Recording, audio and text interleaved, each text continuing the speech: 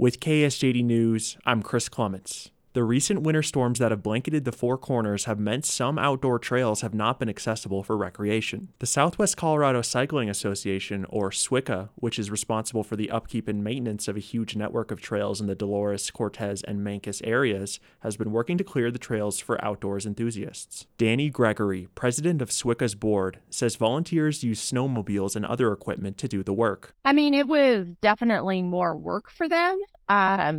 Just the effort to get through some of that snow and definitely some pretty awesome fruit from their labor this year. Gregory said that its volunteers are an asset for the community, which prior to SWCA had little to no regular maintenance of the trails that crisscross the landscape. Groomed trails can accommodate cross-country skiers and snowshoers, she added. Local trails groomed by SWCA volunteers include Phil's World outside Cortez and Boggy Draw near Dolores.